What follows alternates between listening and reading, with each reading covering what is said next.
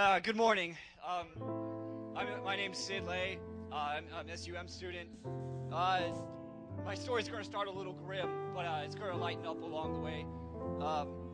I had a time last summer where I was like Job. I had all these blessings, all these things that were given to me, but they were all snatched away from me.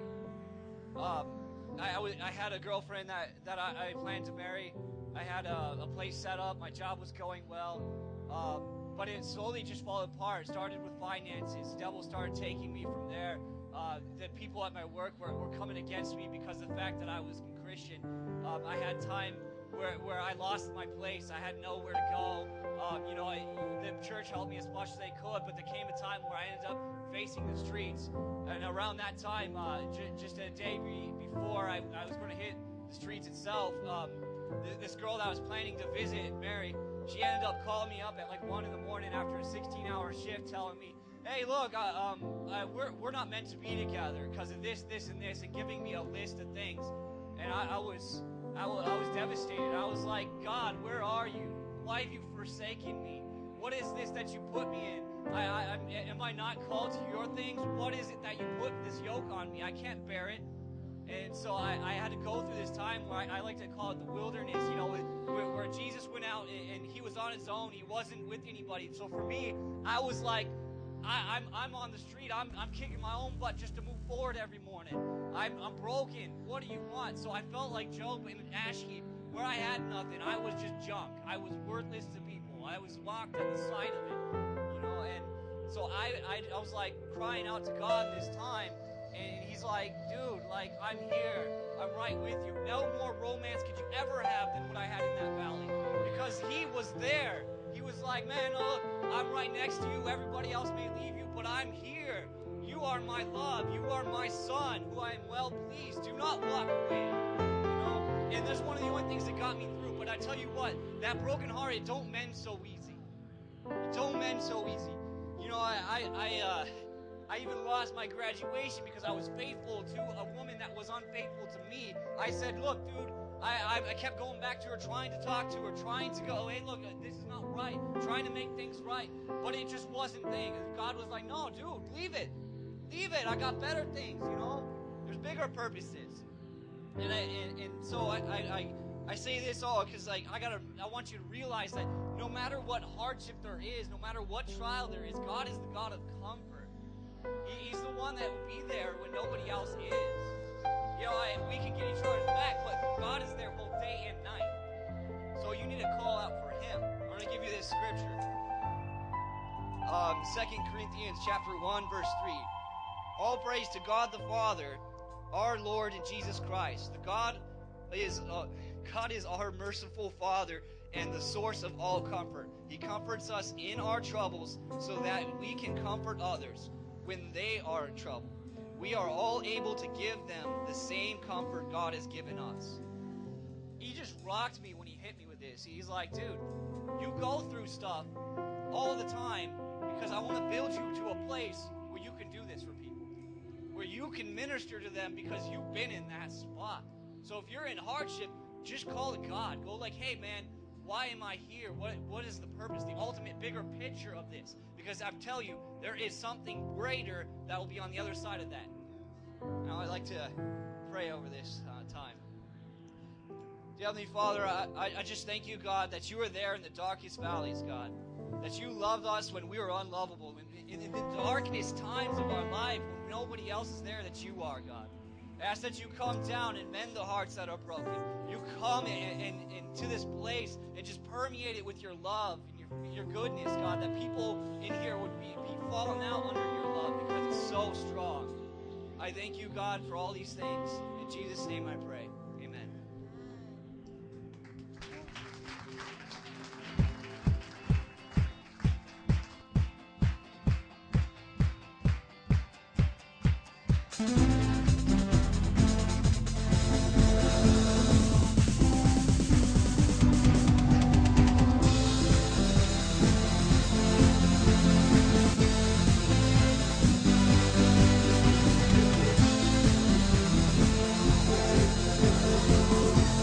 Sing it out.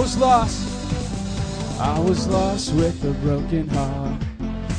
You fixed me up and now I'm set apart. From the ash I am born again, forever safe in the Savior's hands. You are more than my words can say. I follow you, Lord, for all my days. I fix my eyes following your ways, forever free in unending grace. Because you are my freedom. We lift you higher, lift you higher. Your love, never ending. Oh, oh, oh, sing it. You are alive in us. Nothing can take your place. You are all we need. Your love has set us free. Whoa, whoa.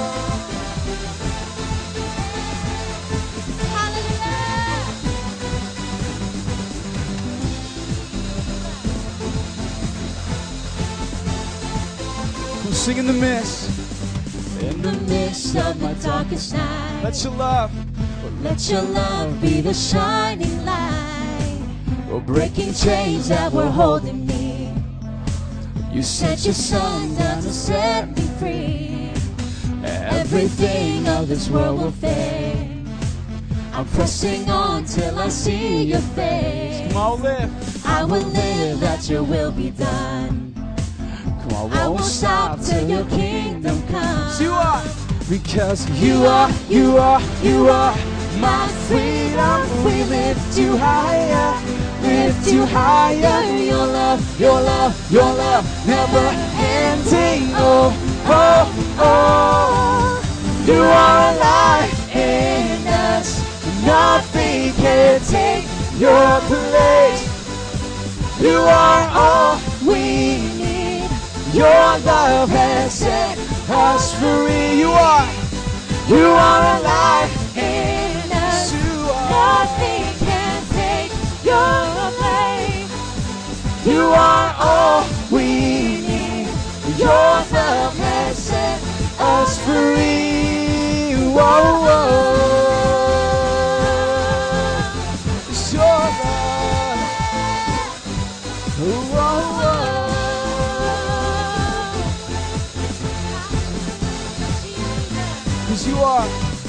Because you are my freedom. We lift you higher, lift you higher. Your love, never ending. Oh, oh, oh. Sing it out. You are alive in us. Nothing can take your place. You are all we need. Your love has set us free. You are alive in us. Nothing can take your place. You are all we need. Your love has set us free. 'Cause you are alive in us. Nothing can take your place. You are all we need. Your love has set us free. Well, just the voices. You are alive in us. Nothing can take your place. Sing it. You are all we need. Well, your love has set us. Come on, sing it again, church. You are alive in us. Lord. Nothing can take your place. You are all we need. Your love has set us free. Come give him some praise in this place. Praise the Lord. Hallelujah, Jesus. Hallelujah, Jesus. Hallelujah, Jesus. We give you highest praise this morning, God. Your love has set us free in this room, Lord. There's nothing else we need, God. There's nothing else we need but you, Jesus. Hallelujah, God. We praise you, Lord. We bless your name, Jesus. You're strong and mighty, Lord. You're strong and mighty in this place. This next song we're going to sing is a new song, and it's just simply called Strong God. How many of you guys believe that we are singing and worshiping a strong God this morning? We're not singing to Peter Pan. We're not singing to a figment or of our imagination. We are singing to a God that is strong and mighty. A God that created heaven and earth. A God that breathed life into you and me. A God that is strong to save. A God that is powerful in every situation. A God that sees you this morning. Come on, thank you, God, for seeing us this morning. You love us in this place. And God, we come to the source of our strength. The source of our life is you, Lord. We're going to teach you this song and just sing this with us. Sing it with your heart. Hallelujah. We worship you, Jesus. Father to the fatherless, defender of the weak, freedom for the prisoner. We sing again. You're the father to the fatherless, defender of the weak, freedom for the prisoner. We sing, say, this is God.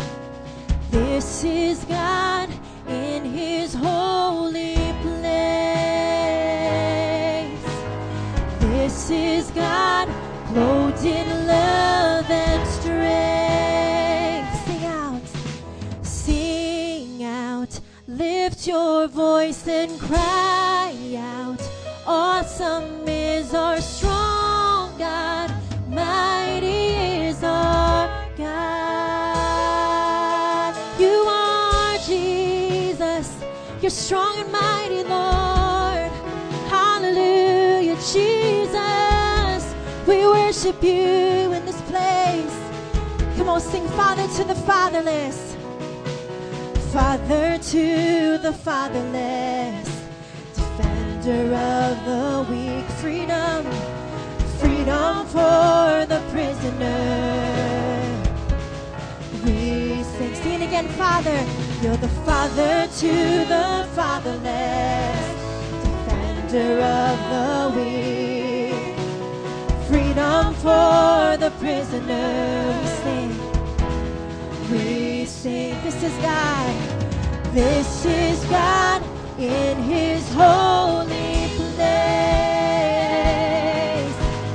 This is God clothed in love and strength. Can you say, sing out? Sing out. Lift your voice and cry out. Awesome is our strong God. Mighty is our God. Sing out and raise. Sing out. Raise your hands and shout out. Awesome is our strong God. Mighty is our God. Sing it again. Sing out. Sing out. Lift your voice and cry out. Awesome is our strong God. Mighty is our God. Sing out and raise our hands. Sing. Raise our hands and sing. Awesome is our strong God. Mighty is our God. Say with us. He's with us in the wilderness, faithful to provide every breath and every step. Can you sing that again with us? He's with us in the wilderness, faithful to provide. Oh yeah, every breath and every step. We sing. This is God in his holy place. Sing it out. This is God clothed in love and strength. Sing out. Lift your voice and cry out. Awesome is our strong God. Mighty is our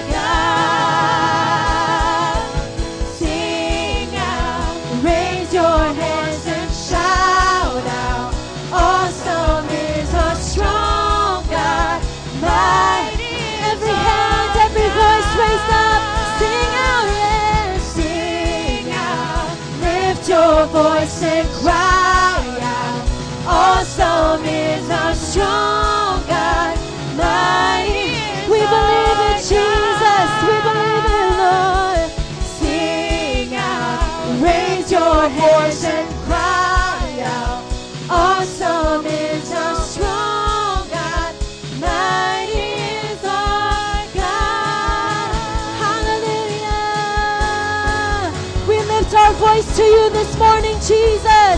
You are awesome in this place. God, we praise you, Lord. We lift up your name, Jesus. Come on, can you lift up the name of Jesus? Your mouth, your voice to his this morning. Oh, Jesus, we praise you. You're great and mighty. You're great and mighty. You're great and mighty, Lord. There is none higher, no. There is none greater, no. There is none stronger than our God. There is none. There is none higher, no. There is none greater, no. There is none stronger than our God. Come on, can you sing that out? There is none. There is none higher, no. There is none greater, no. There is none stronger than our God. One more time, declare it. There is none like you. There is none higher, no. There is none greater, no.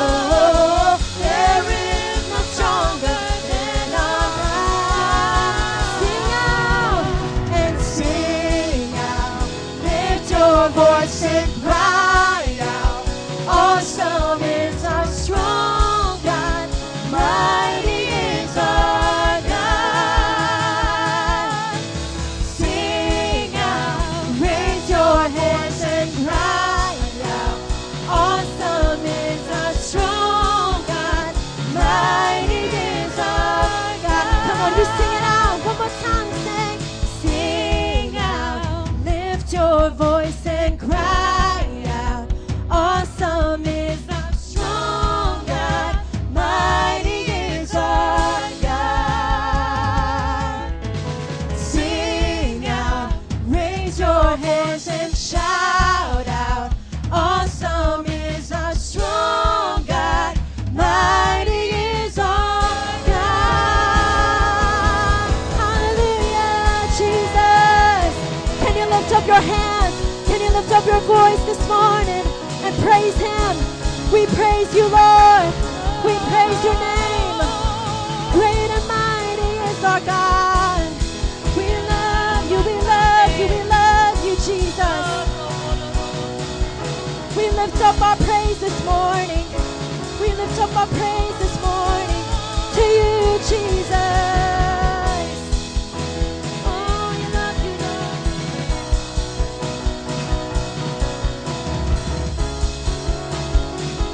Hallelujah, Jesus. There is none higher, no. There is none greater, no. There is none stronger than our God. There is none higher, no. There is none greater, no. There is none stronger than our God. Oh,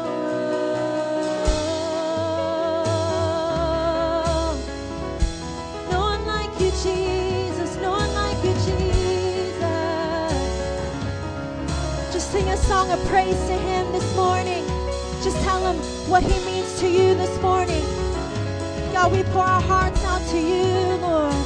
No one like you, Jesus. We love you, Lord.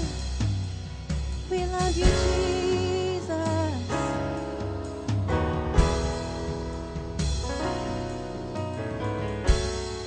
Oh, no, no, no, so no, no, no, mo, come on, if you're filled with the Spirit, can you just sing a song of praise to the Lord in that tongue right now? Let's just fill this room with our words in the Spirit. Come on.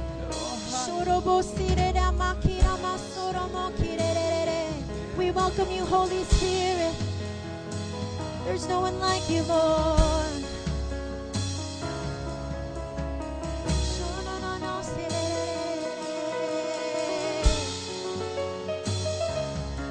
We love you, Jesus.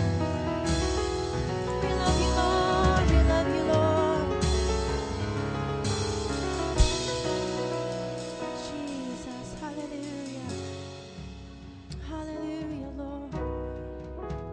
Spirit, we welcome you, God. We desire to hear what you want to say to us this morning, God. We open up this time for a word in this place.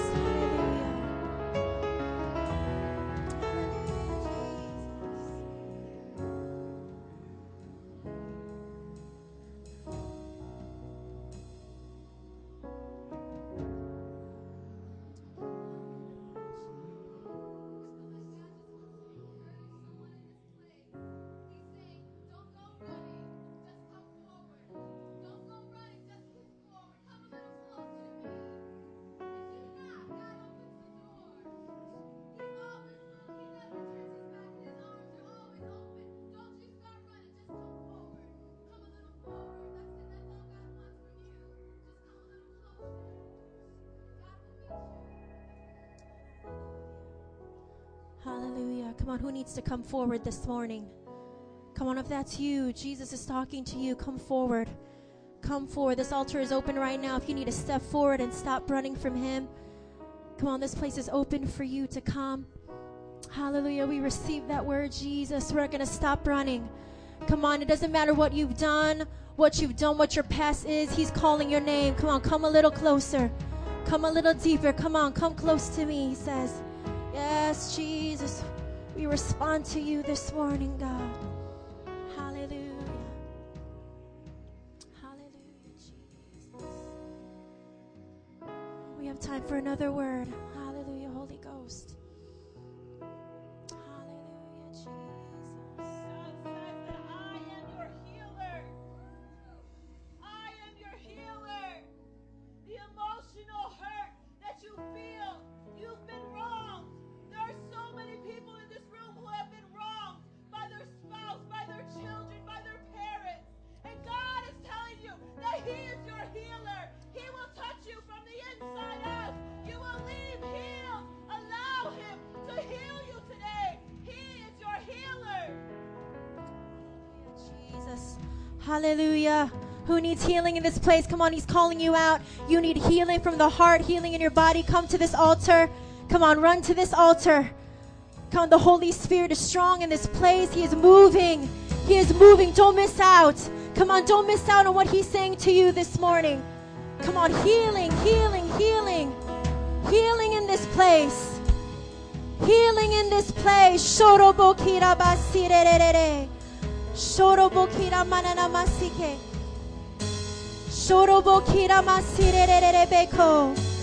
Shona mahandana mase. Holy Ghost, do your work this morning, Jesus. Oh Lord. Heal us, heal us, healer, heal us. We receive your healing this morning.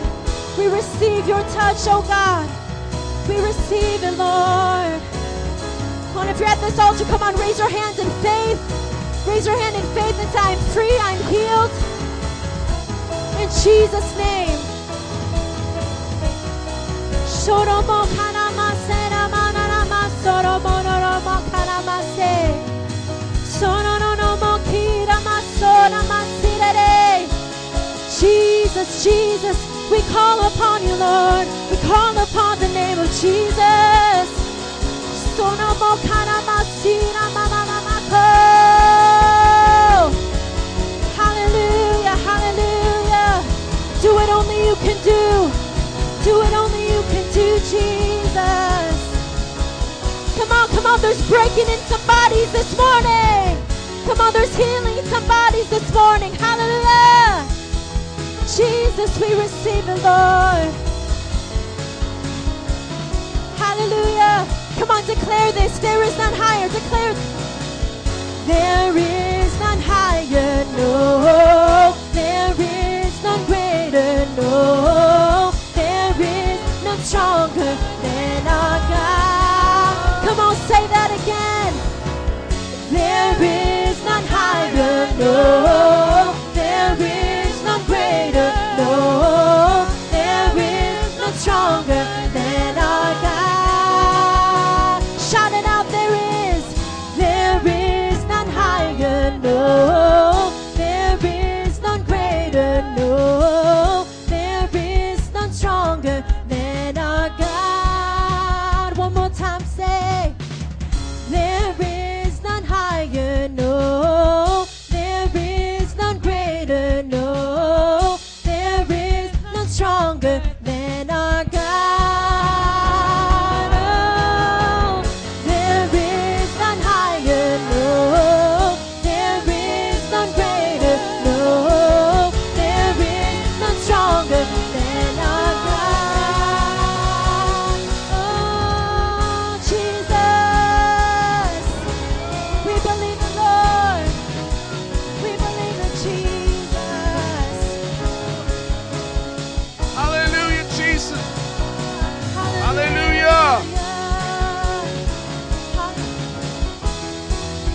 Hallelujah.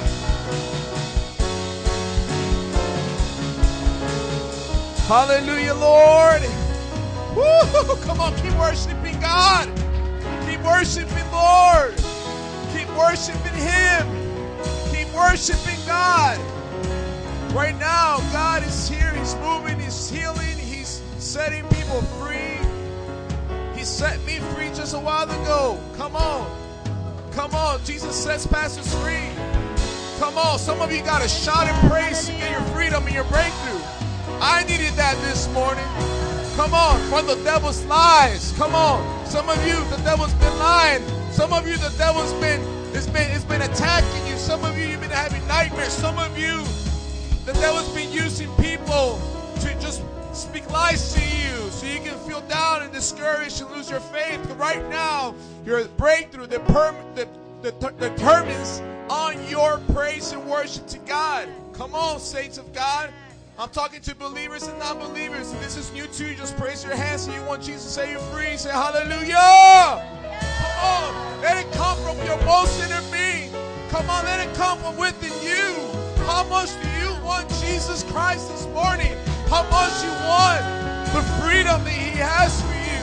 Come on, no more insecurities, no more fears, no more worries, no more getting pulled down by financial struggles. Come on, God's bringing forth your blessing. Come on, Jesus.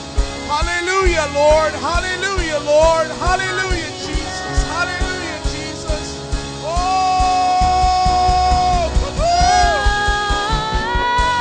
Jesus. We bless you, Lord. Hallelujah. We bless you, Lord. We bless you, Jesus. Hallelujah. no greater, no. There is no stronger than our God. Come on, saints. There is none higher. Come on, press in. There is Come on, none greater. press in, church. Come There on. is I'm none challenging you this morning, church. stronger than our Press in this morning. Because God wants to do something. There is none higher, no. There is none greater, no. There is none stronger than our God. Oh, yes, Jesus. Hallelujah. There is none stronger than our God. Come on, God is stronger than your word and the burden that word gives you. God is stronger than that.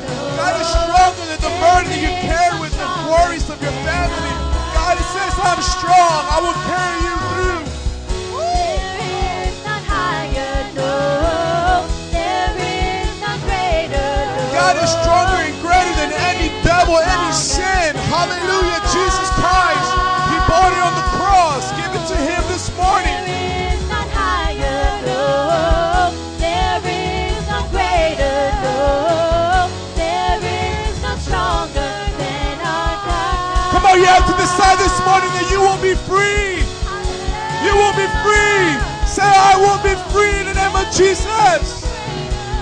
Come on, you have to be determined this morning that freedom is yours. Hallelujah, Jesus. Come on, Jesus. Oh.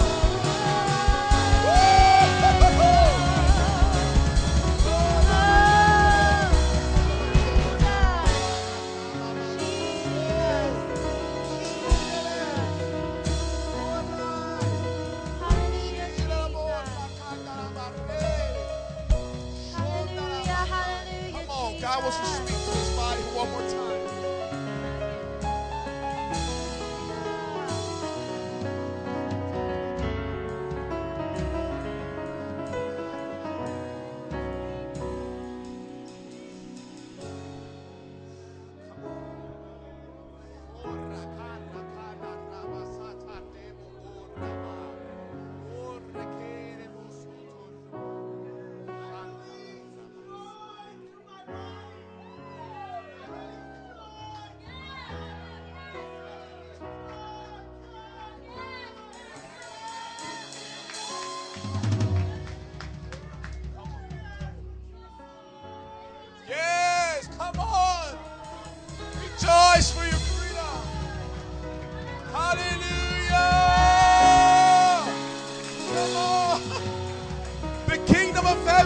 belongs to you. Hallelujah. The kingdom of God is yours. Praise the Lord. Come on, let's give God a praise this morning. Come on. No more living in fear. No more living in worries. No more living in sin. No more living in the bondage of sin. Hallelujah. Let's give God a praise this morning.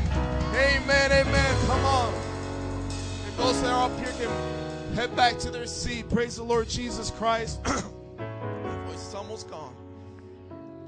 Amen.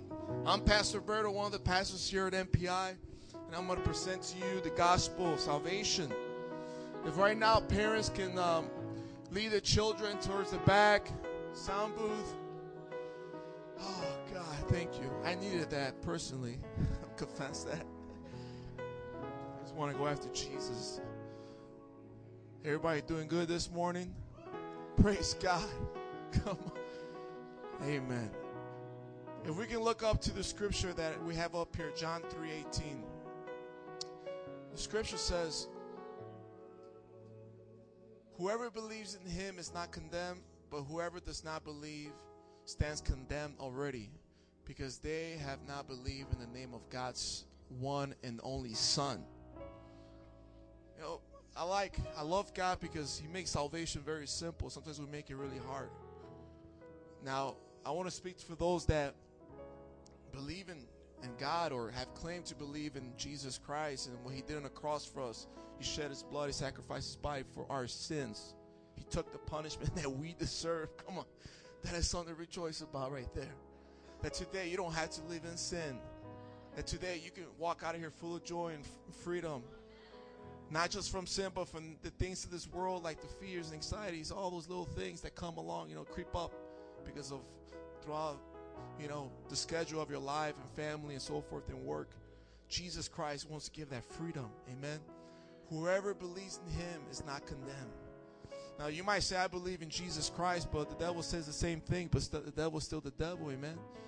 You can say you believe in Jesus Christ, not until you really demonstrate it with the actions. Your actions might not be demonstrating that you believe in Jesus, because you might be doing the complete opposite of what Jesus has commanded you to do. Excuse me. And the thing is this, you are saying there that you don't believe in him. Yet you might be sitting here, you might be, calling yourself a believer and a Christian, but you are, with your actions and with your thoughts and your heart, you are not. You're not. Whoever does not believe stands condemned. So you can say you believe, but if you're not demonstrating with your heart, amen. Or maybe you don't have just the knowledge enough, God says that because of lack of knowledge, my people are destroyed. You might be on your way down to hell because you don't understand. You don't have the knowledge of the commandments of Jesus Christ. And the good thing that you can learn the commandments of Christ. Amen. We had a discipleship program in this church, and you can learn all the teachings of Jesus Christ. From not lying, from not stealing, from not killing, from not hating, from not having sex out of marriage. And if you have done any of those and so much more, you can repent. You can ask Jesus to wash you with his blood. And then you can call yourself a believer. Then you can say, yes, I am not condemned. I don't stand condemned. Amen. Because I do believe in the one Son of God the Father. Amen. So let's please stand. Let's please stand. And if that's you, if that's you, let's just close our eyes right now. If that's you, and you might be calling yourself a Christian and you believe in Christ, but you probably didn't know that, gossiping was a sin. You probably didn't know that bitterness was a sin. You probably didn't know, having sex out of marriage was a sin. And today, this morning, you can ask for his grace and his mercy. You can repent. You can change. And then he can wash you clean from that and live free and happily, because you know that you don't stand condemned in God. And if you're afraid that you're condemning God right now because you've been living this life of sin, I want to encourage you not to walk out of here condemned. We have my wife and Ellie right over here, Grisella and Ellie, by the wall, and they want to pray for you. They want to disciple you as well. So let's pray if that's you. They want to teach you the ways of God. Father God, I just pray for those that have not accepted you, that have not truly practiced all your commandments, Father God. In the name of Jesus Christ, Father, I pray that Lord, that you grace them, that you just wash them with your mercy and your grace and the blood of Jesus Christ, Father. Because your love for them, Lord, is to give them a life of abundance, Lord. Life of fullness, of joy, God. Not that they're going to have all the things of this world, but they're going to have the contentment of knowing Jesus and having a relationship with and loving him. So, Lord, I pray right now, Father, just for the conviction, the hearts, Lord God, that there will be a genuine repentance, genuine change, genuine desire to follow Jesus Christ and his command. And they can say, I don't stand condemned today, but I stand in Christ and I'm not condemned. So, Lord, I just thank you for those here that are receiving salvation this morning. Bless them in Jesus' name. Amen. Amen. Hallelujah. If that's you, we want to invite you to come up to this couple right over here by the wall. They want to encourage you. They want to disciple you. Amen. And right now we want to recite our confession of faith. We confess this because this is our Christian worldview. Every church and nation worldwide that stands and believes in the gospel of Jesus Christ believes this right here that we're going to recite. Amen. And the count of three. If those that want to read on a piece of paper, raise your hand. We have an usher that will pass it out to you. No, nobody wants to. Okay, we'll all read it on the screen. Amen. Let's count of three. 1, 2, and 3. I believe in one God and Creator, who is the Father, Son, and the Holy Spirit.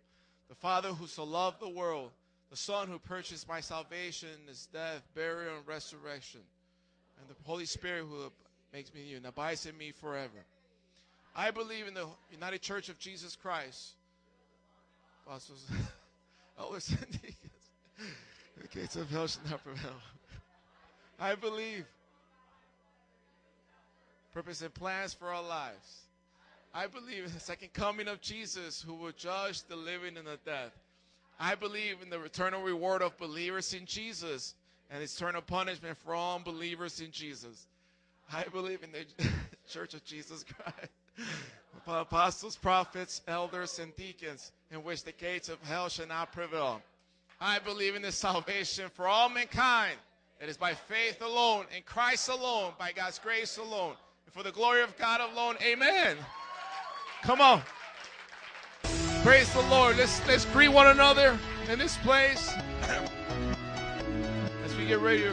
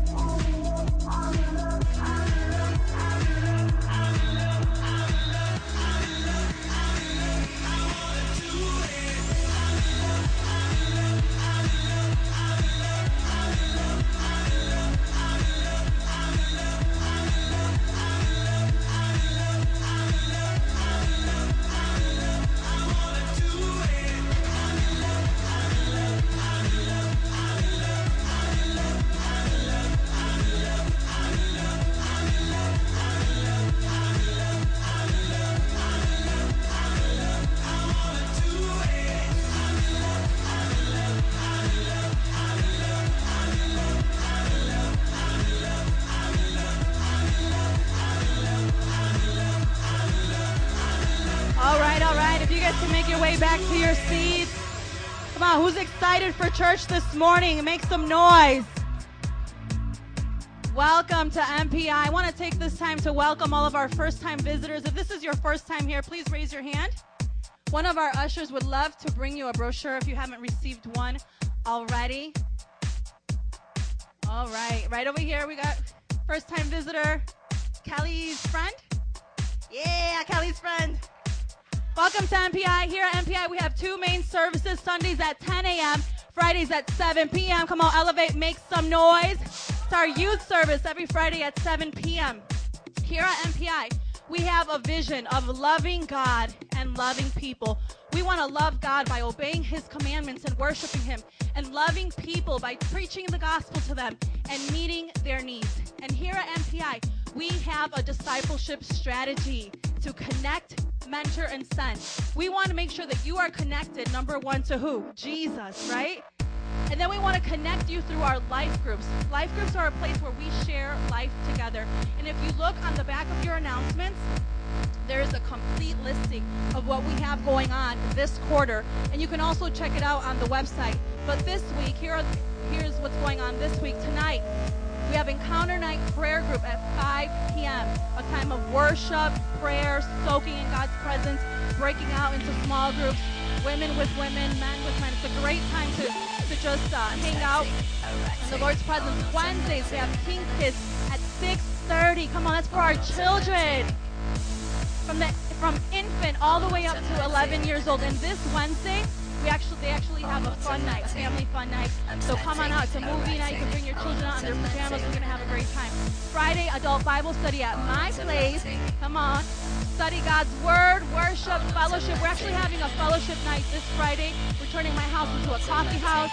So come on out. Let's have some good conversations. Bring your children.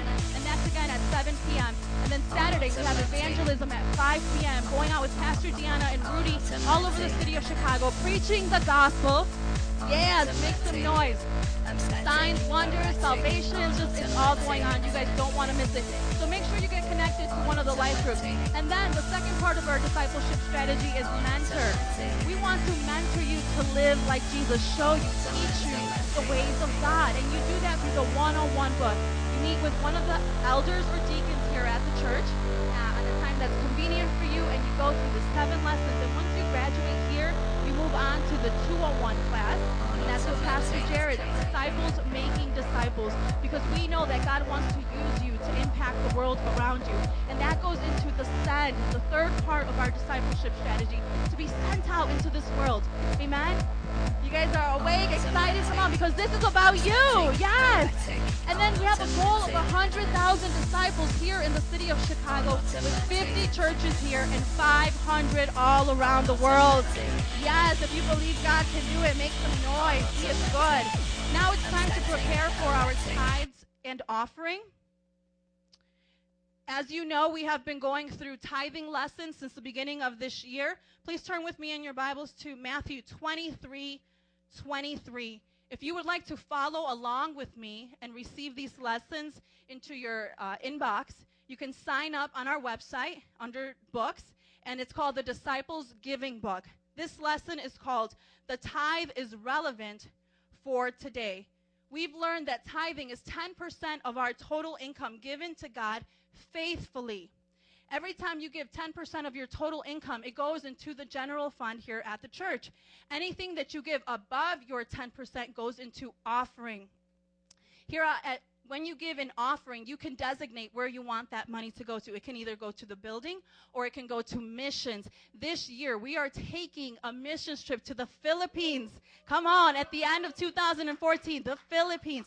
We're raising $20,000, and we believe God can do it. We're going to go out, work with different pastors, evangelistic outreaches, relief work. And so if you want to be a part of that, make sure you circle missions on your envelope. So if you're with me in Matthew 23:23, let's read. Woe to you, teachers of the law and Pharisees, you hypocrites! You give 1/10 of your spices, mint, dill, and cumin, but you have neglected the more important matters of the law, justice, mercy, and faithfulness. You should have practiced the latter without neglecting the former. That's harsh, huh? What are some points that we can take away from this? Number one, Jesus commended the Jews for tithing. Although the Jewish leaders were rebuked for many things, being faithful in their tithing was something that Jesus complimented on. And number two, tithing by itself is not all that God wants.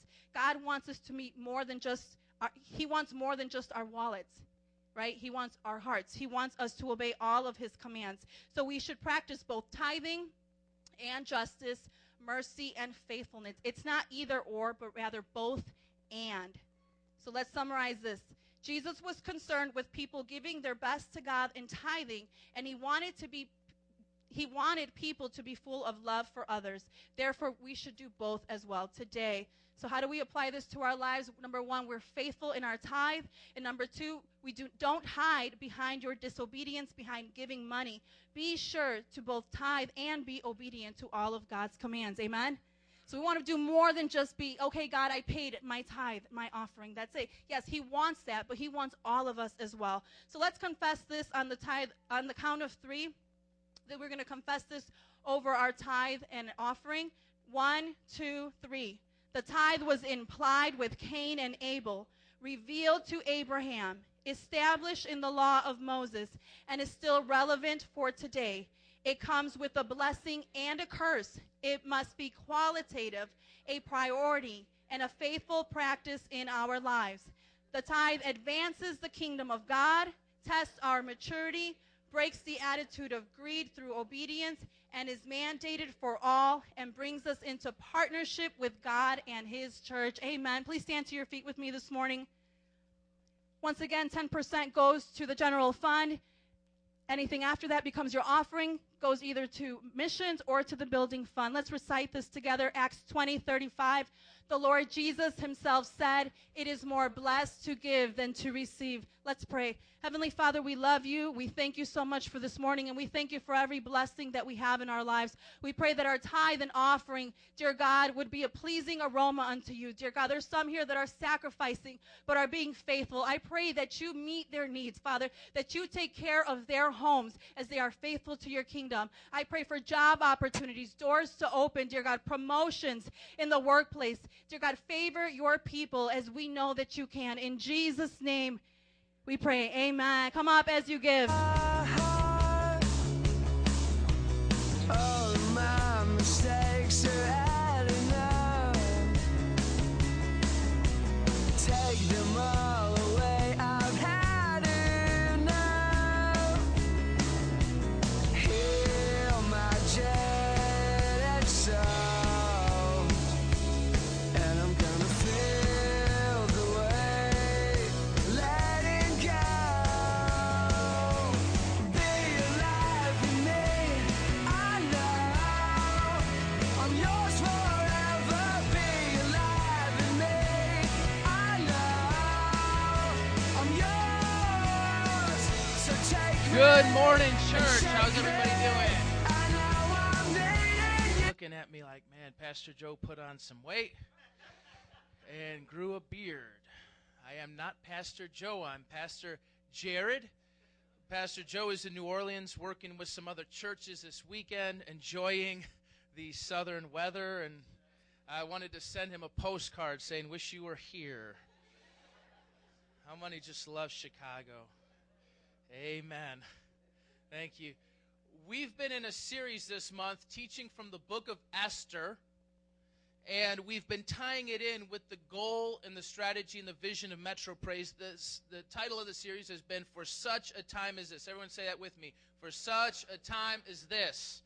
And we want to talk about what God has called Metro Praise International to do in this time, in this very generation, the same way that Esther was called to do great things in her generation. So as I've said, we went through the strategy, which is... that is the strategy. I skipped ahead. The vision. What's the vision? Yes. We got some good students here. The strategy. Connect, mentor, send. And then the goal. 100,000 disciples, 50 churches in Chicago, 500 around the world. So this is where we're at today. We're going to talk about our goal, and we're going to talk about the plan of God, and we're going to talk about the part that you have to play. Everyone say, that means you. Someone look at your neighbor, say, that means you. Look at your other neighbor. Say, that means you.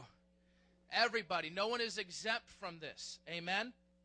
So let's just, if we're on that blog right now, just reading the introduction. The story of Esther displays two great truths for us to follow. First, the sovereign plan of God will always prevail over the schemes of men and of the devil.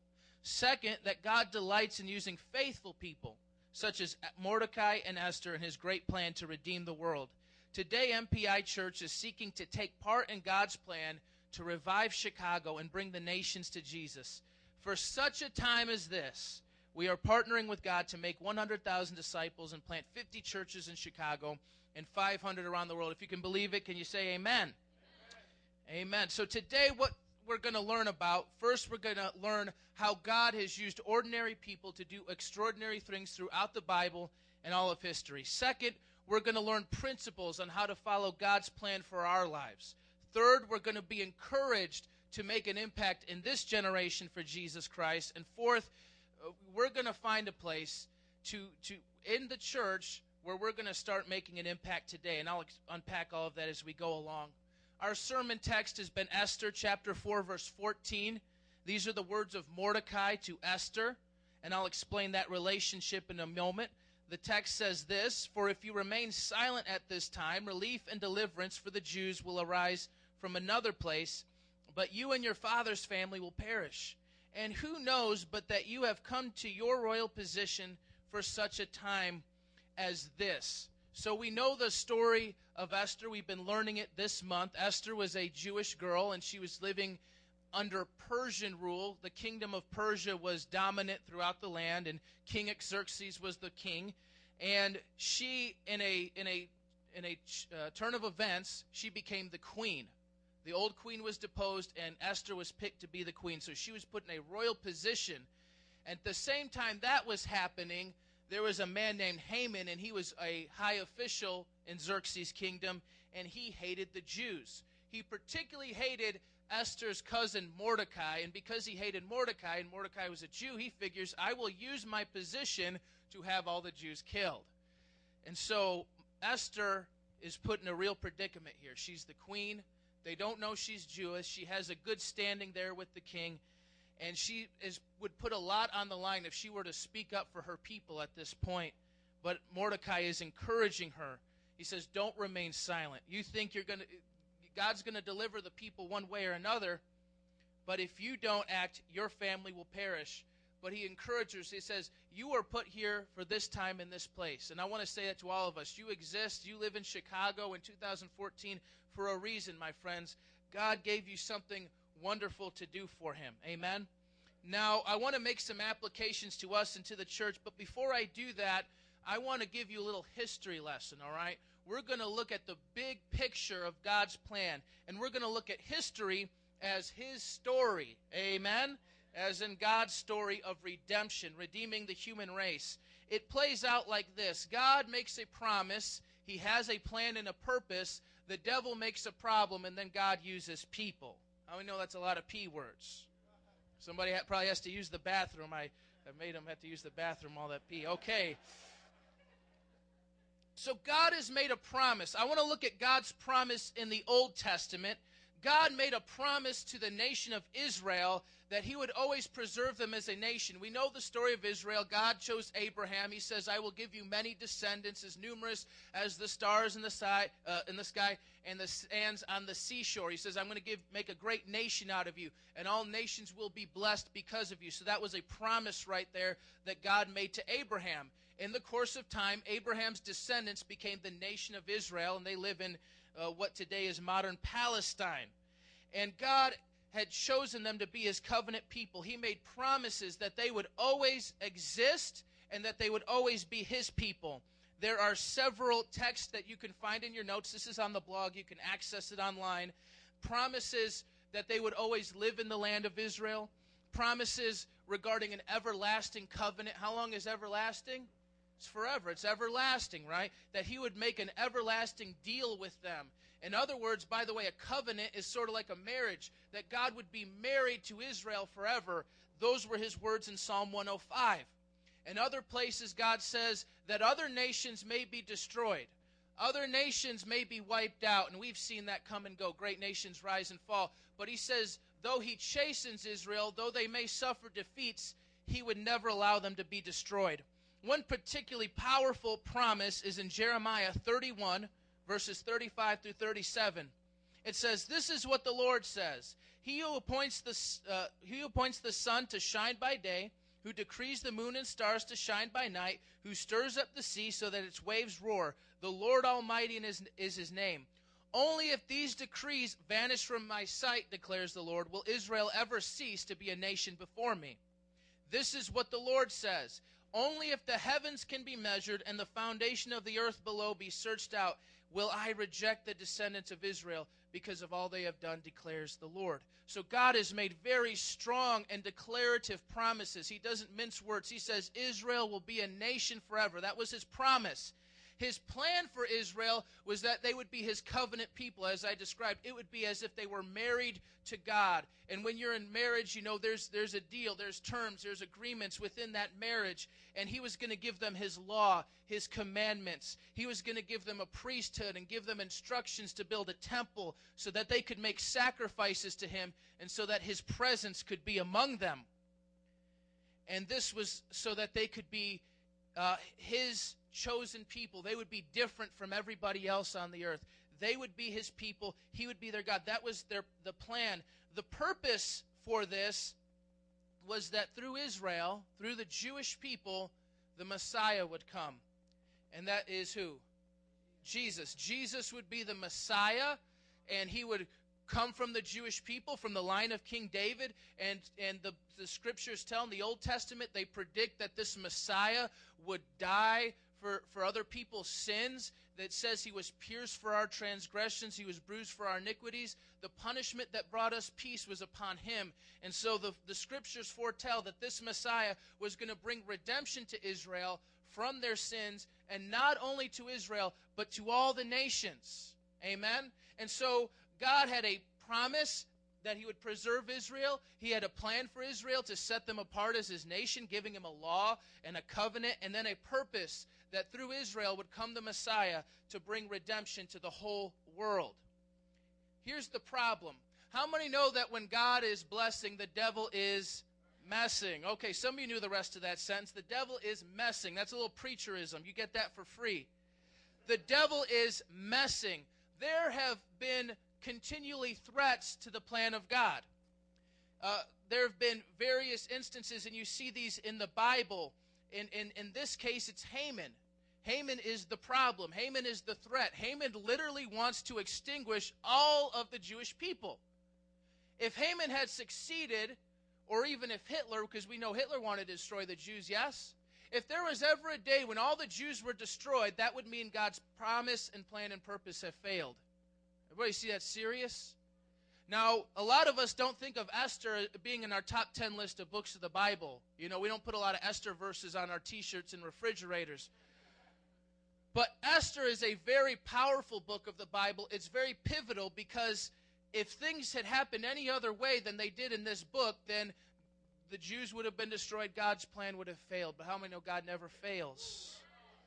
So the devil has created a problem through Haman. And just to give some other examples of problems, there was the prophet Balaam, and he loved money, and he allowed a king to bribe him to curse Israel, but he could not curse what God has blessed. So every time he was commissioned to curse Israel, he would actually speak blessing over them.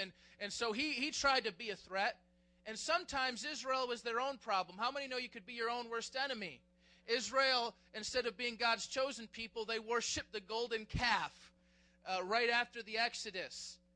And they found themselves quickly under God's wrath and at the brink of destruction had Moses not interceded for them. Other times it was the leadership. The Bible would talk about wicked kings who would lead the people into all kinds of sin and idolatry, earning them the wrath of God. And so there have been problems. But in the midst of problems, God has always used people. Amen? Now, I don't know if you knew this about the book of Esther, but there is no mention of God in Esther. It's the only book of the Bible. There's no prayer, no worship, nothing even remotely spiritual in the book of Esther. And some people are perplexed by this. They say, if I wanted to read a book without God in it, I would read Twilight. Okay? And I would just say this, not as a Christian, just because there are vampires. I just say as a human being, don't read Twilight, because it's lame, okay? Yeah. But why is this book with no mention of God in the Bible? I'll tell you what, even though it makes no mention of God, what it doesn't say about God actually tells us a whole lot about God. Because when God wants to get things done, we think, well, why doesn't God intervene? Why doesn't God do this? Why doesn't God show up when I ask him to? Why doesn't every prayer get answered? And we expect God to move in these ways that we shouldn't be expecting. We have false expectations of God. Esther shows the pattern that God doesn't always rain down fire from heaven. God doesn't always do signs, wonders, and miracles. But God works through people. Amen? Ordinary people. And perhaps you have somebody in this church and they have been the agent of God on your behalf, a blessing of God in your life, and God has used them. That's a miracle in itself. And so God uses people such as Mordecai and Esther. They were not extraordinary people. They were not particularly rich or having many resources or any sort of position. But God just used them because he saw what was in their hearts. They were willing to do what it took to get the job done. Amen? And so that's the Old Testament. And so they thwarted Haman's plot, deposed Haman, and they saved the Jews. And they probably didn't realize it, but in the course of time, about 500 years after their time, Jesus would come.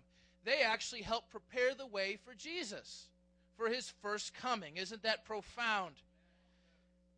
And so that's God's plan in the Old Testament, and we could see a similar pattern in the New Testament. Once again, there would be a promise, a plan, a purpose, a problem, and people. The promise in the New Testament, so now Esther and Mordecai, they prepared the way for Jesus. Jesus came. He made atonement for our sins through his death and resurrection. He made salvation freely available to the world, so all the world can know Israel's God, the true God. And this was Jesus' promise. He came and he established a church, and a church is simply an assembly of people. It's not a denomination, and it's not a building. It's people. And the church is all believers all over the world, all true believers, those who are truly God's people, those who are truly going to heaven, the millions and millions and millions, that's the church. And Jesus said regarding his church, he said, on this rock I will build my church, and the gates of hell shall not prevail against it. So he said he would always have a people. Just like he would always have Israel, he would always have the church. That was the promise, and he said the gates of hell would not prevail against it. He says the best that hell has to offer, all the attacks of Satan, would not destroy Jesus' church. Now, Jesus has a plan for his church, in addition to a promise. He gave the church a plan of discipleship and evangelism to expand his kingdom. He didn't tell them to run for office. He didn't tell them to win the world by the sword and threaten people and, subjugate them. That was not his plan for expansion. His plan was to preach a life-changing, life-giving message called the gospel. And when people hear the gospel, their hearts are changed in a way that nothing else can do. And he says, I want this message proclaimed all over the world. And then he says in Matthew 28:18 through 20, he gives the Great Commission, his marching orders to the disciples, and he says, go make disciples of all nations, baptizing them in the name of the Father and of the Son and of the Holy Spirit, and teaching them to obey everything I've commanded you. So he to preach this life-giving message and then to train and teach people to live like Jesus. Wouldn't the world be a better place if we all lived like Jesus?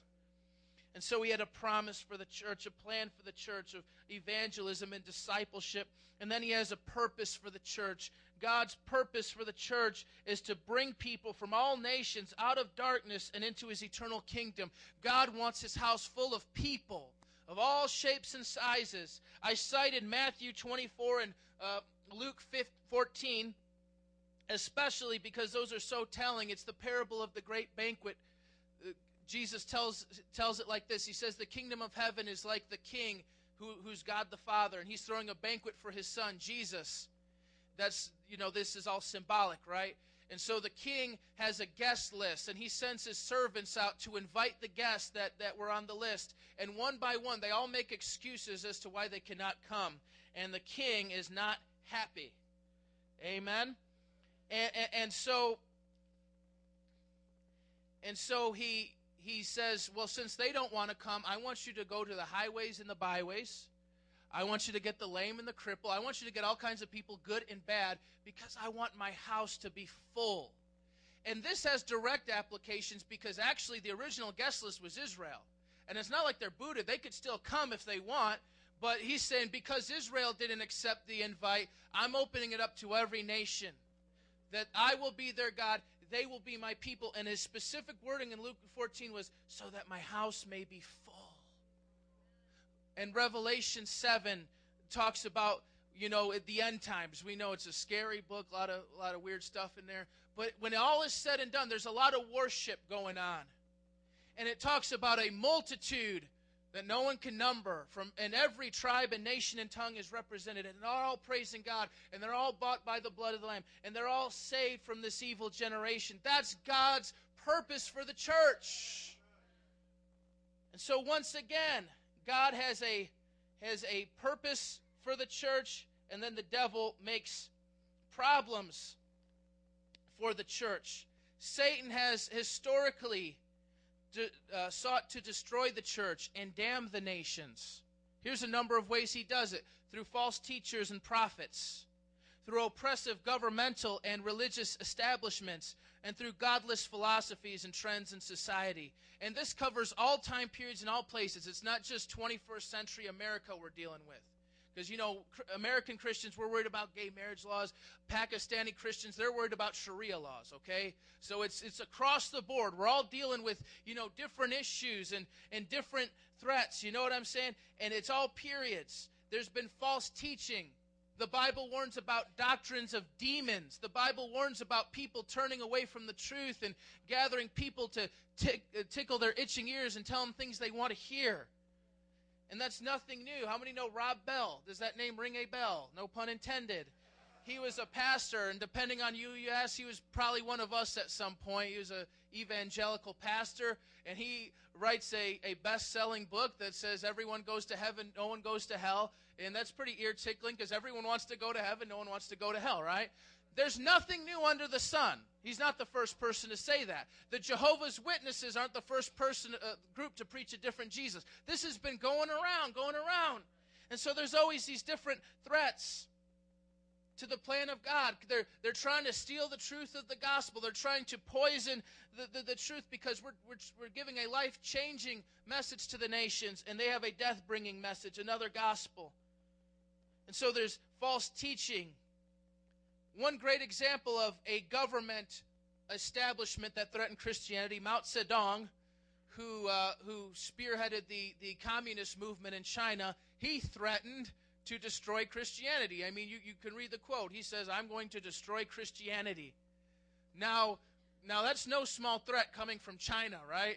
If he said, I'm going to destroy the United States, we're on code orange or something. You know what I'm saying? That's going to put us on high alert. But how many know that's no threat to God? Mao Zedong is dead, and there are upwards of 100 million vibrant believers in China. Praise be to God. Another example is I just can't help but think, I don't take all this stuff as seriously as you think, like the Satanic Monument in Oklahoma. We think, the devil, he's going to steal Oklahoma. Man, let's say there is a Satanic Monument in Oklahoma. God has been in the business of knocking down idols since, who knows when, right? And so there's always something. The devil's always messing. The devil's always trying to take the truth away from us. The devil's always trying to just, divide up the church. The devil's always trying to destroy families and destroy the plan of God. He has different ways. We as Christians, we look at the nation as it is today and we say it's the worst it's ever been. Many of us do, with everything that's going on. But I want to remind you, in the 1950s, we had segregation. And 100 years before that, we had slavery. There's a group that we identify with, Abolish Human Abortion. Their motto is, every age has its evil, every age has its abolitionists. And I would say, just for the purposes of our sermon, every age the devil has a problem, but at every age the people of God rise up to defeat it. So that brings us to the people. In this crucial hour, MPI Church seeks to obediently follow God's plan of discipleship and evangelism to destroy the works of Satan and reach the unreached among the nations. We are not the only ones, but we are glad to be a generation of Esthers and Mordecais who are ushering in the second coming of Jesus. Now, I want to make some direct applications to the church and to us as individuals, but before I do that, I first want to just extrapolate some lessons from the book of Esther. What can Esther and Mordecai teach us about following the plan of God? Here are a few lessons. Number one, we are always working under authority. We're always working under authority. Mordecai was the cousin of Esther, but because she was an orphan, her parents were dead, he raised her like his own daughter. And so he was a man who is like a mentor and a leader, someone who had moral and spiritual authority in her life. And in Esther 2:20, it says that even after she became queen, even though they still couldn't have that kind of close, direct relationship, he would sit by the palace gates and they would relay transmissions from each other, messages, and she would still follow his instructions. So she was the queen, but she still understood, I have a mentor, I have a leader in my life who's going to speak into me, who's going to guide me. As the queen, she wasn't saying, well, can't nobody tell me nothing, I'm Miss Bad now. She says, no, I'm in a place of more responsibility than ever. There's more riding on my back than ever, and I need Mordecai, I need the help of my mentor more than ever. And so we're always working under authority. And in a manner of speaking, Esther was the disciple of Mordecai. She was the disciple of Mordecai, and that rings true to us because we talk about discipleship. And I think that Pastor Joe really exemplifies this. I'm going to boast in him a little bit because as the pastor of our church, he is not someone who's unaccountable. He has a pastor over him. Brother Anthony Freeman lives in New Orleans, known him since Bible college. And so he's not just up here in the church, the head honcho. He does what he wants. Nobody can check him. No one can correct him. He has a man over him that's been in his life for years. And that man, Pastor Anthony Freeman, he has a mentor in his life. That's Papa Logan. And by the way, you cannot have Papa in front of your name. You have to be at least 75 years old, slayed a few devils, made a few disciples before you earn that title. So, Papa Chris, it's just wait your turn. It's coming. You got to earn that name. And so it goes like Papa Logan, Pastor Freeman, Pastor Joe and Nancy, and then the staff, and then you all. And it's not like a pyramid either, because it's not like, Papa Logan's our pope. You know what I'm saying? It's just a chain. Amen? It's a chain. It's not a pyramid. It's just a chain of disciples that make disciples that make disciples. People impacting the lives of people who impact the lives of other people. And so Esther, I truly believe she wouldn't be the woman of character and courage and integrity she was without the leadership of Mordecai in her life. So that's the first thing. Second thing is that God's people work better together. Now, we call it the book of Esther, and we think it's all about Esther, but if you were to ask me, I think it should be called Mordecai and Esther, because there's two heroes in the story, and it talks just about as much about him as it does about her. And it's a two-person operation. You could think of, Mordecai is the brains and Esther's the beauty, right? It's two-part. They can't do it without each other. I mean, could you picture, Mordecai with his beard and his turban, trying to hit on the king? Like, call me. How many know Mordecai is not getting in the palace like that? But how many know that Esther can? That says she was, she had a good figure. She was a kosher hottie, you know what I'm saying? And she could get into the kingdom. She could get into places that Mordecai could not. But as I mentioned, even though she could get into those places on some merit, she still needed the leadership and the encouragement of Mordecai. And I believe this reflects a New Testament concept, which is that we are the body of Christ. Romans 12:5 says that we belong to each other. 1 Corinthians 12 says that when one part suffers, we all suffer. When one part rejoices, we all rejoice. So we all have our strengths, we all have our weaknesses, but we work together. Lone wolf Christianity is not Christianity at all. We work together. Jesus wants a body. Where's Tony Vivet? He's not here. Who has big arms? Elliot, come up here.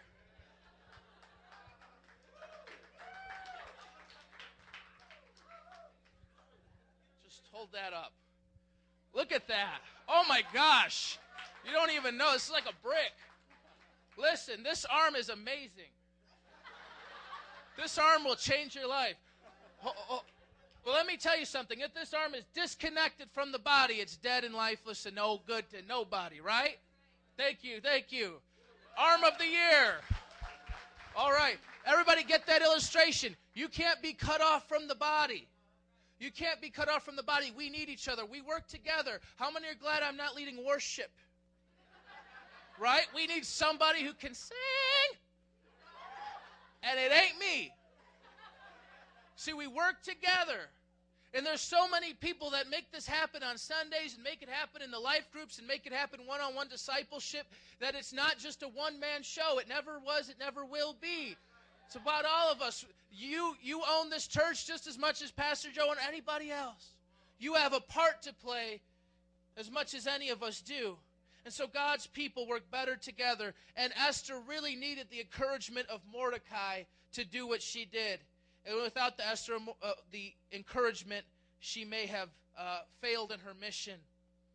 So second thing is God's people work better together. The third thing is never give into pressure or an intimidation to stop following God. Haman, who's the bad guy, he was like an antichrist. Because he had such a high position in the kingdom, he thought his position entitled people to fear him, bow down to him, and worship him. That's an antichrist. And Haman's not the only one. In the ancient world, there were a lot of kings and emperors that thought of themselves as God because of their power and authority, and they wanted to receive worship. And you hear about it in the book of Daniel, about, making Nebuchadnezzar, he made this idol. He wanted everyone to bow to it. And then he wanted to be prayed to. Isn't that nuts that people would want that? And so everybody is bowing to Haman except for Mordecai. Everyone is bowing down to this man except for Mordecai. And I just want to say this. This deals with the fear of man versus the fear of God, and the Bible has a whole lot to say about this. Because Mordecai had the conviction that the only one I'm going to bow down to, worship, and fear is Almighty God. I'm not going to bow down to this man. So to him, it would be a compromise of his convictions. He's not going to do it as a devout Jew. There's no way. And so, obviously, he's threatened. He knows what this man could do. He could have him thrown in jail, or even worse, have all his people killed, which is what he tried to do. And yet he never gave in to that pressure, to that intimidation.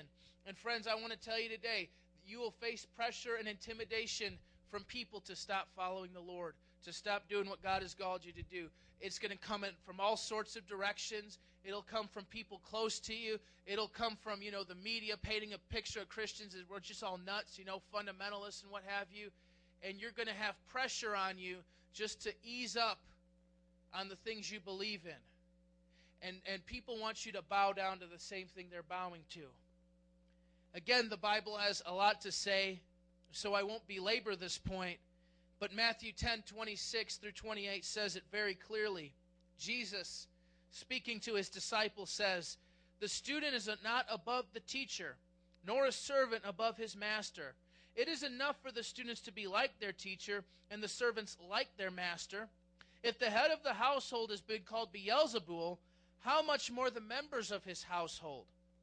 So do not be afraid of them." Everyone say, don't be afraid of them.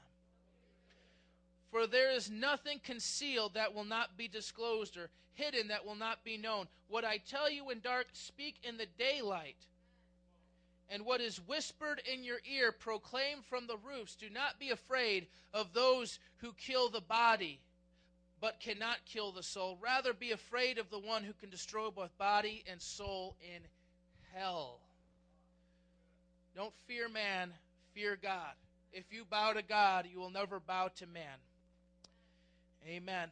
Number 4, don't follow Satan's plan for your life. How many have ever heard this? Jesus loves you and has a plan for your life. Conversely, Satan hates you and has a plan for your life. And Esther 7:10, we won't turn there, but it talks about how Haman was ultimately impaled on a 75-foot pole. That was his grisly demise. And to me, it serves as a vivid illustration and a warning of the outcome of those who follow Satan's plan for their life. As I'd mentioned, Haman was an antichrist of a man. He was a man who hated the Jews. I'm convinced he was as full of the devil as anybody's ever been, so he was surely following the devil's plan for his life. And look what became of him. And it's a warning to us. And in the Persian kingdom, when someone was impaled on a pole, it was a public display of a gruesome death, as if to say, you don't want to do what he did. You know, you don't want this same fate, so walk straight. Amen? And so that's the same idea. This is a powerful visual. And the Bible is full of people who followed Satan's plan for their life. And you see what became of them. Jezebel, that wicked, idolatrous woman, she was eaten by dogs. Judas hung himself. He betrayed Jesus, and he ended up hanging himself out of regret. And his body hung there for a time. Nobody found him, and as it decomposed, eventually the rope broke, and his body fell, and his guts spilled out. What a way to go. This is what happens when you follow the devil's plan for your life. Jesus says in Matthew 25:41, he sends people to the eternal fire prepared for the devil and his angels. I used to have a Satanist friend, and I would say to him rather facetiously, my God can beat up your God. And it's true. The devil is a creaturely being. He is not the creator. He is not like God in any sense of the word. He's powerful, but he's nowhere near God. And God has his number. Amen. He was defeated at the cross, and his fate is sealed. Hallelujah, right? So we don't want to follow the all-time loser. Now, here's the thing. You might say to me, well, preacher, you know, I'm not going to go out and kill Jews tomorrow. I'm just going to live my life. And you're saying if I don't follow your religion and do your discipleship, I'm going to hell with the devil? That's kind of what I am saying. Because here's where Satanism starts. Here's where Satanism starts. It's when you begin to reject God's plan for your life and do your own thing. And that could look like any number of things. In the satanic church, there's such a thing. In the satanic Bible, there's such a thing as that. There's the satanic 10 commandments. They have that too. They ripped off all our things. And the first commandment is do what thou will. Do whatever you want. Follow your plan for your life. And so you could be a noble Satanist. You could be an educated Satanist, a family Satanist, a career Satanist, a humanitarian Satanist. As long as he keeps you away from the Savior, and as long as you're not bringing other people to the Savior, he's okay. Do what thou will. Don't include God in your plans. Don't let God govern your life. You can govern it, but unknowingly you become a Satanist. You follow his plan for your life. Don't do that. The fifth thing is to give your life or lose your life. Esther was in a catch-22, as I'd mentioned, because she's the queen of Persia. She's right next to the king. She's a Jewish girl, but they don't know that she's Jewish. She's kept that concealed to this point. And all the while, there's been an edict. It's been put in writing for all the Jews to be wiped out. And so Mordecai makes known to her this edict and says, hey, you got to do something. You got to speak up. You're the only one in the position to really do something about this. And her first response is one of fear. You know, she says, listen, if I approach the king and he doesn't want to see me, he could have me killed. That's what it was like in those days. If you came unapproved, he could have you killed. And furthermore, if he found out she was Jewish, she would be wiped out with everybody else. But then Mordecai in our series text warns her. He says, listen, if the Jews die, you die with them. Don't think you're going to get out of this. And so she's in this catch-22 because, if she speaks up, she'll probably die. If she doesn't speak up, she'll probably die. And that's really the position we're all in because we're all going to die, right? So we're all in really her position.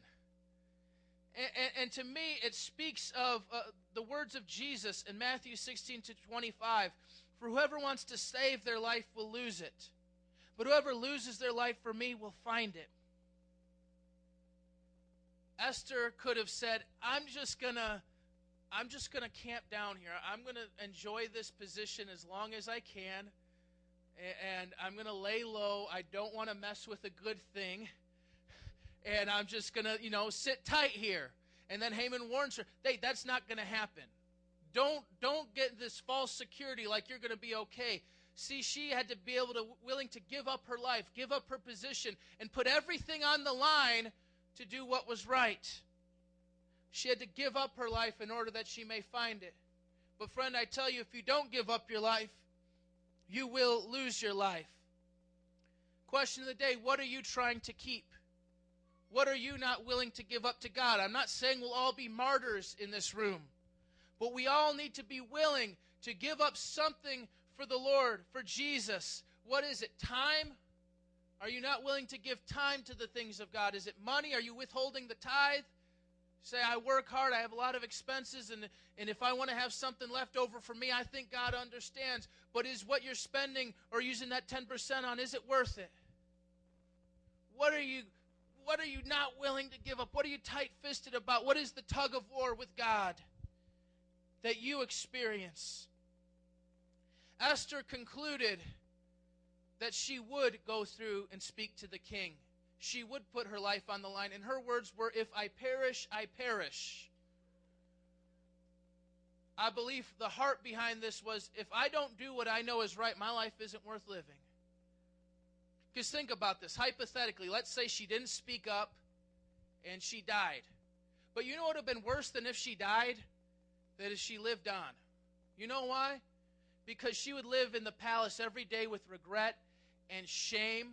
And she'd be eating dinner with Haman every day, looking at his smug little face. And her only prayer would be, Dear God, what have I done? And God's answer to her would be, you did nothing. That's exactly the point. My people perished, and I did nothing about it. And friend, we're all in that same situation. I don't want to undermine the power and sovereignty of God. Yes, He will execute all His plans and purposes, but in the meantime, Satan is destroying life after life after life, and you have a part to play. You can either help the cause or hurt the cause. So what is it we're not willing to give up? I'll give some examples. Let's make it real. Our Wednesday night. Some of you need to be working with King's Kids, but you're not because, it's hump day. And my favorite show's on that night, and I need to recharge for the next day. But why don't you give your Wednesdays to Jesus, Because to tell these kids from the inner city, God loves them and has a plan for their life. To minister to families in this neighborhood. To teach kids the way of God. Why don't you give your Wednesdays to that instead of wasting them? Some of you need to be there at Fridays pouring into youth. Some of you need to be there on Saturdays just sharing your faith, getting out of your comfort zone. We do sidewalk counseling one Saturday a month. And not even the whole day, just the morning. Could you give one morning a month to pleading for your unborn neighbor? And here's the convicting thing. We're there one day a month. That place is open every day of the month. The harvest is plentiful. The workers are few. That's why we're praying for 100,000. So we could be at every high school. We could have an Elevate ministry in every high school, sharing the Word of God, so that we could have bus loads full of kids to the west side and to the south side. We want to be in those south side neighborhoods where the murders happen, preaching the gospel. They say there's church liquor store in those inner city neighborhoods. What are the churches doing? They're calling Jesse Jackson, but we need to call on Jesus. We need to take them the gospel, the life-giving gospel. We're going to post up where the devil has his throne, where young men are killing each other and dying over nothing, where women are being molested and degraded. And Jesus said He would establish us there. The gates of hell will not prevail against it. Who's going to Inglewood? Metro Praise Inglewood. Metro Praise South Austin. We were in Wicker Park for a season. We're going to go back there. And we're going to tear it up. Those hipsters won't know what hit them. They're going to get saved in their skinny jeans, I tell you. Jesus is going to do it.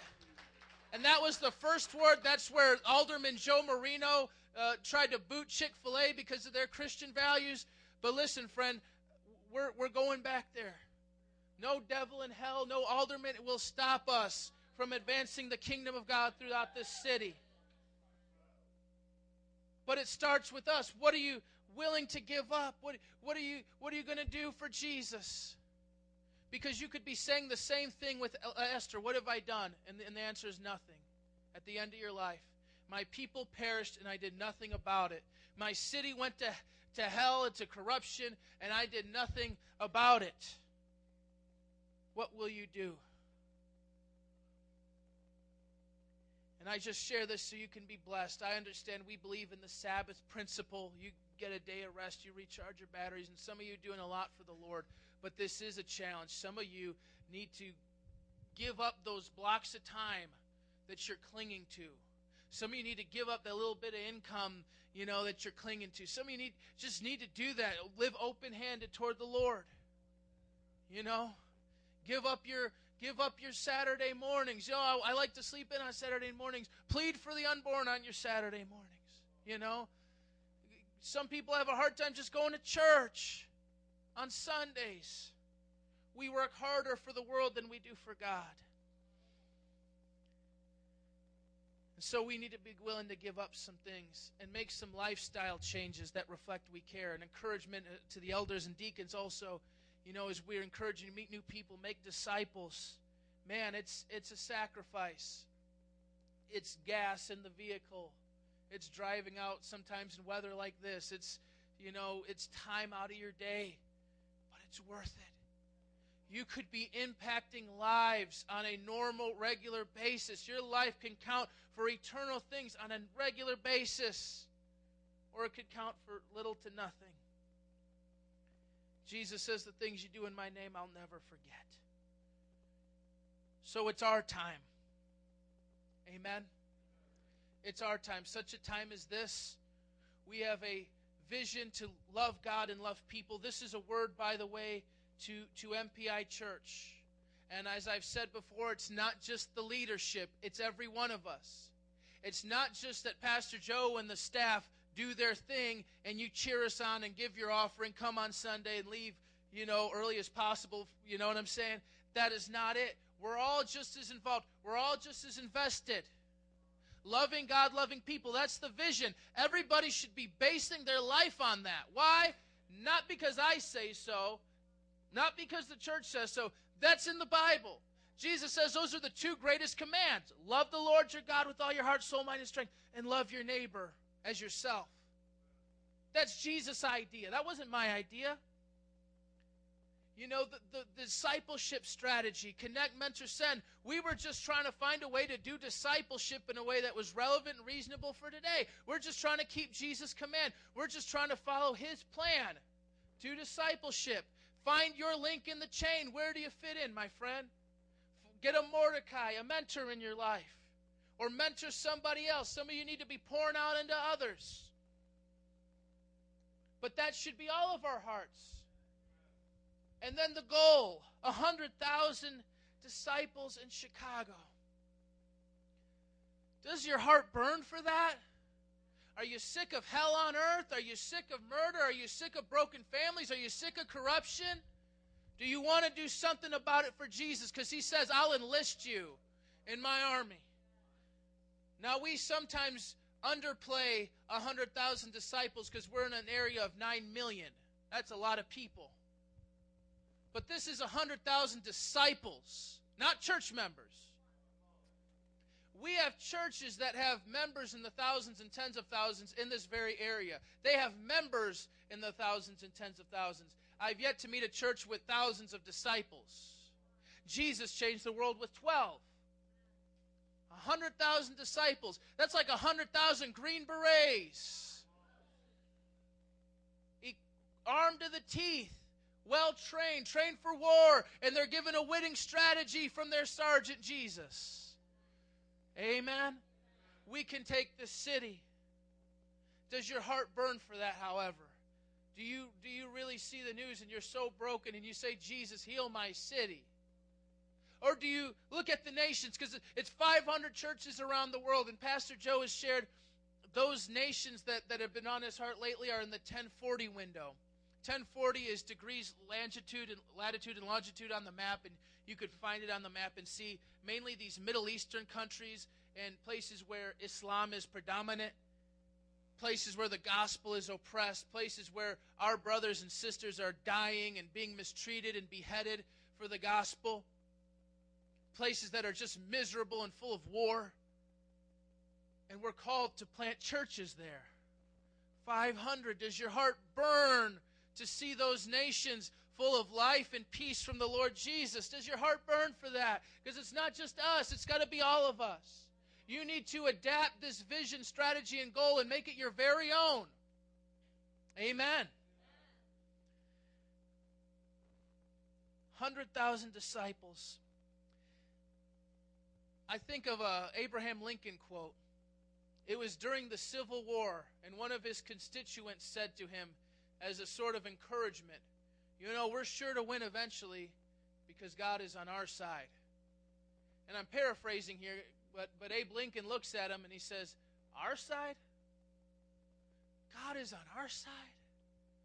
To hell with that. We need to be on God's side. Amen? And when we were, Pastor Joe, we were praying about the vision and all of this, we've adapted this vision not because it's the easiest and quickest path to success. No, it's not the way to win friends and influence people. It's not the goal to have 100,000 Rolls Royces. It's just Jesus' idea. It's not the path of least resistance. There's hard work, there's blood, sweat, and tears. But it's Jesus' plan. It's God's plan, and we want to have our part in it. If we could have somebody who's on the keys. Somebody on the keys, please.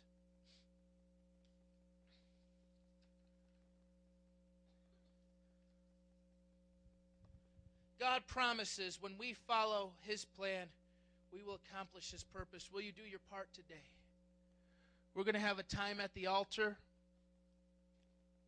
to pray, to respond to the message. You may be in one of 3 different boats. You could just be right now finding your place in God's plan. I see a lot of people I've never met before. Maybe this is your first time. Maybe you've been here a few times. But you need to find your place in God's plan. If we could have our altar workers.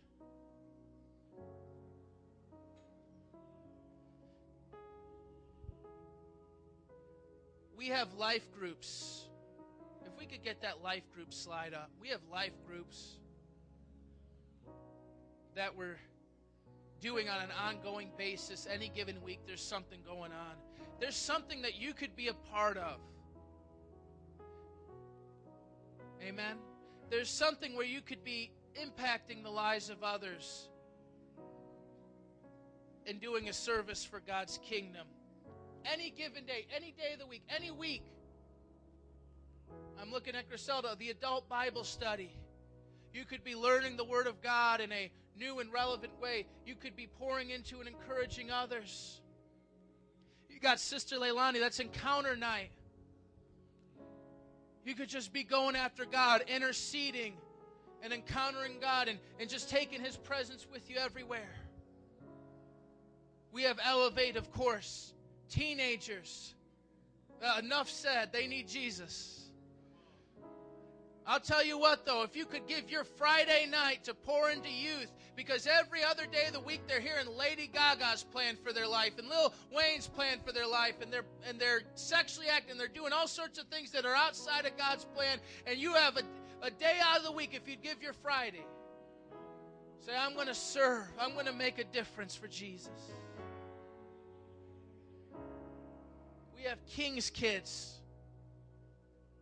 Pick up kids from Ohio Park. My heart goes out to them. We've had girls that have been molested in our group. Molested. And that's not uncommon. It's not uncommon. You know, they say you wind up dead or in jail in neighborhoods like that as young men. More people are not working than are working. And all they're hearing is the devil's plan through their life, blasting through rap music, blasting through adults telling them they're never going to be nothing, that they're just gangbangers, that they're just hoes. You know what I'm saying? And you have on a Wednesday night to give them the hope of Jesus and to tell them their life means something to God.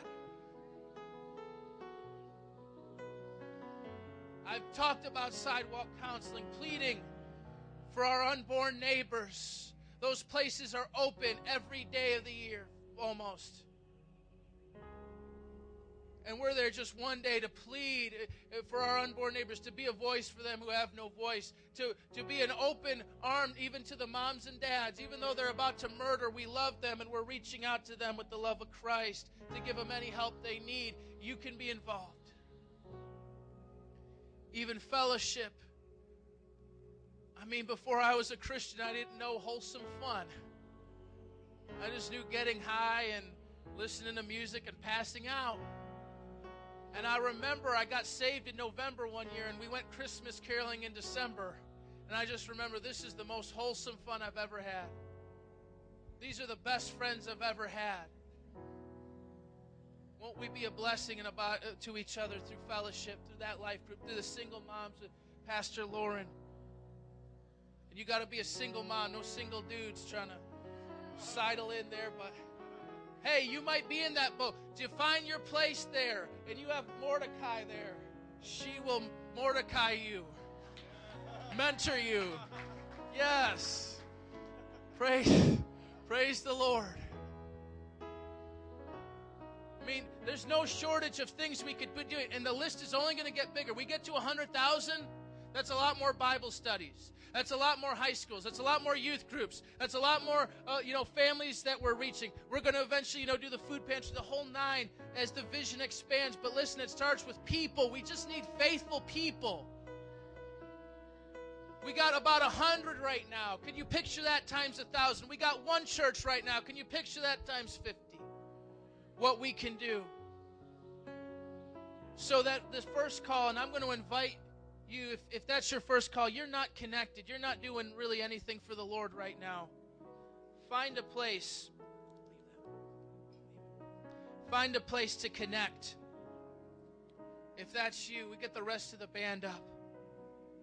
To find a place to connect. You may come up if that's you right now.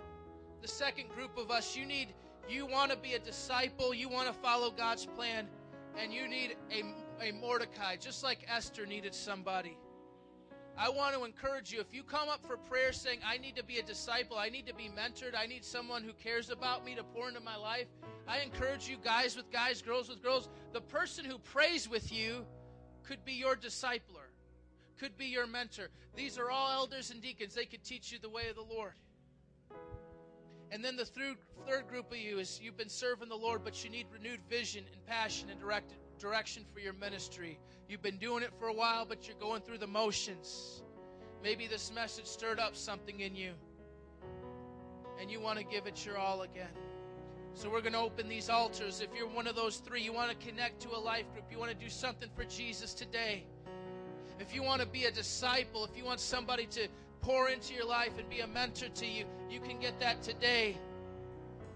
And if you just want renewed passion, if you want God's fire to burn in your heart afresh, and His love for people to burn in your heart afresh, Father, in Jesus' name, with every head bowed and eyes closed.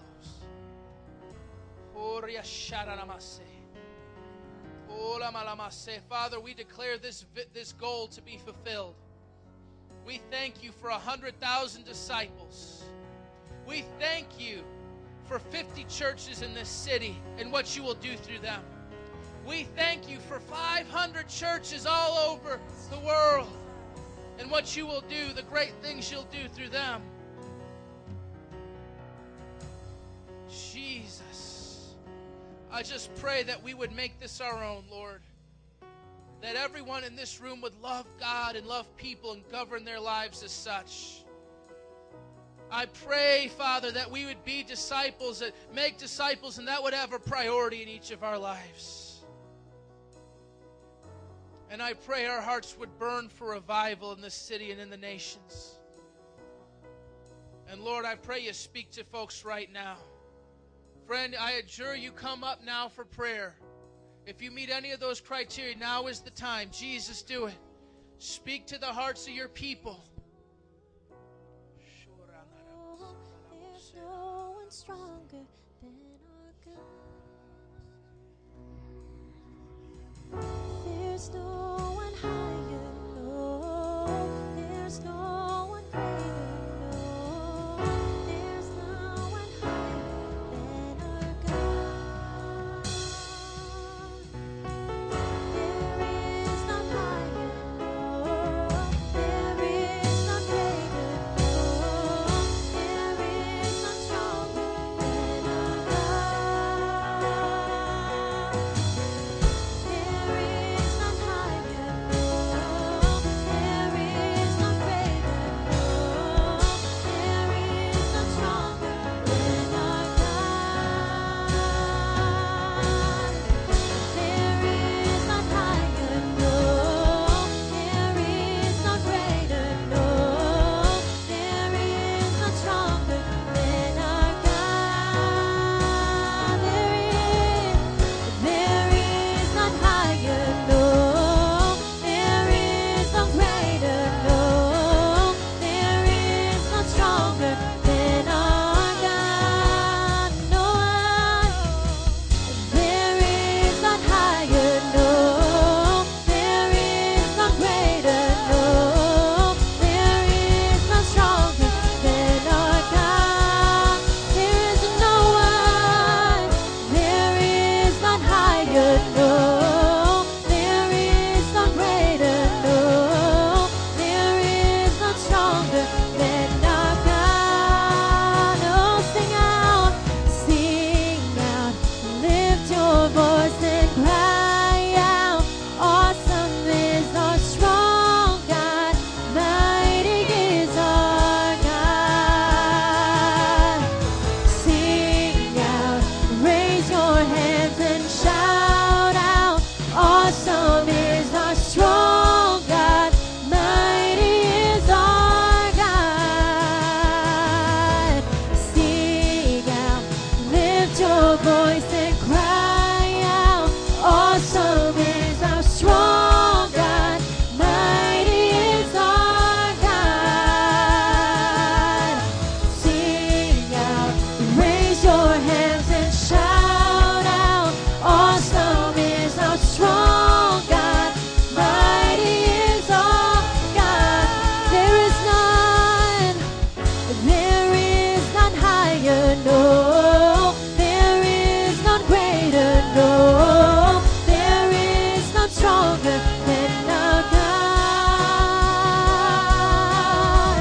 There is none higher, no. There is none greater, no. There is none stronger than our God.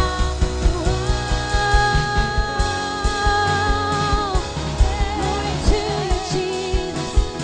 You are great and mighty. Great and mighty are you, Lord. Hallelujah. Hallelujah. Father, we pray that you would break our hearts for what breaks yours. We pray to love what you love and hate what you hate.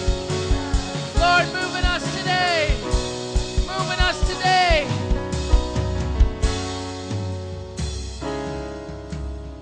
The Spirit bears witness to our spirits that we're children of God. The Holy Spirit will bear witness in with you that this is true. This is biblical. This is what God wants. This is God's plan. Be a disciple. Love God and people. Change the world. This is God's heart. And friend, if you don't have God's heart, if you don't have God's heart today, what's the blockage? You need to come up and pray. You're saying, I don't feel this. I know it's right, but I ain't feeling it. I'm not moved. I'm not compelled. It sounds true, but it's not clicking. You need to come up to this altar. You need to call on God. You need to ask Him to soften your heart. God will give you His heart. God will give you His heart. God will give you His compassion. God will give you His passion and zeal. God will give you His joy. God will give you His energy to go above and beyond. God will give you His wisdom to do what you don't even know how to do.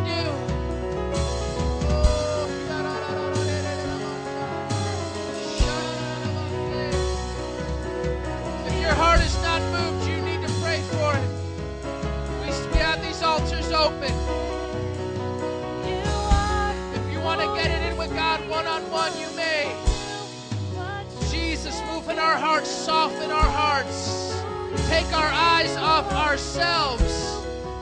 Take our eyes off ourselves, Lord. May we see you as how great you are. And may we see the harvest. Change us, Lord.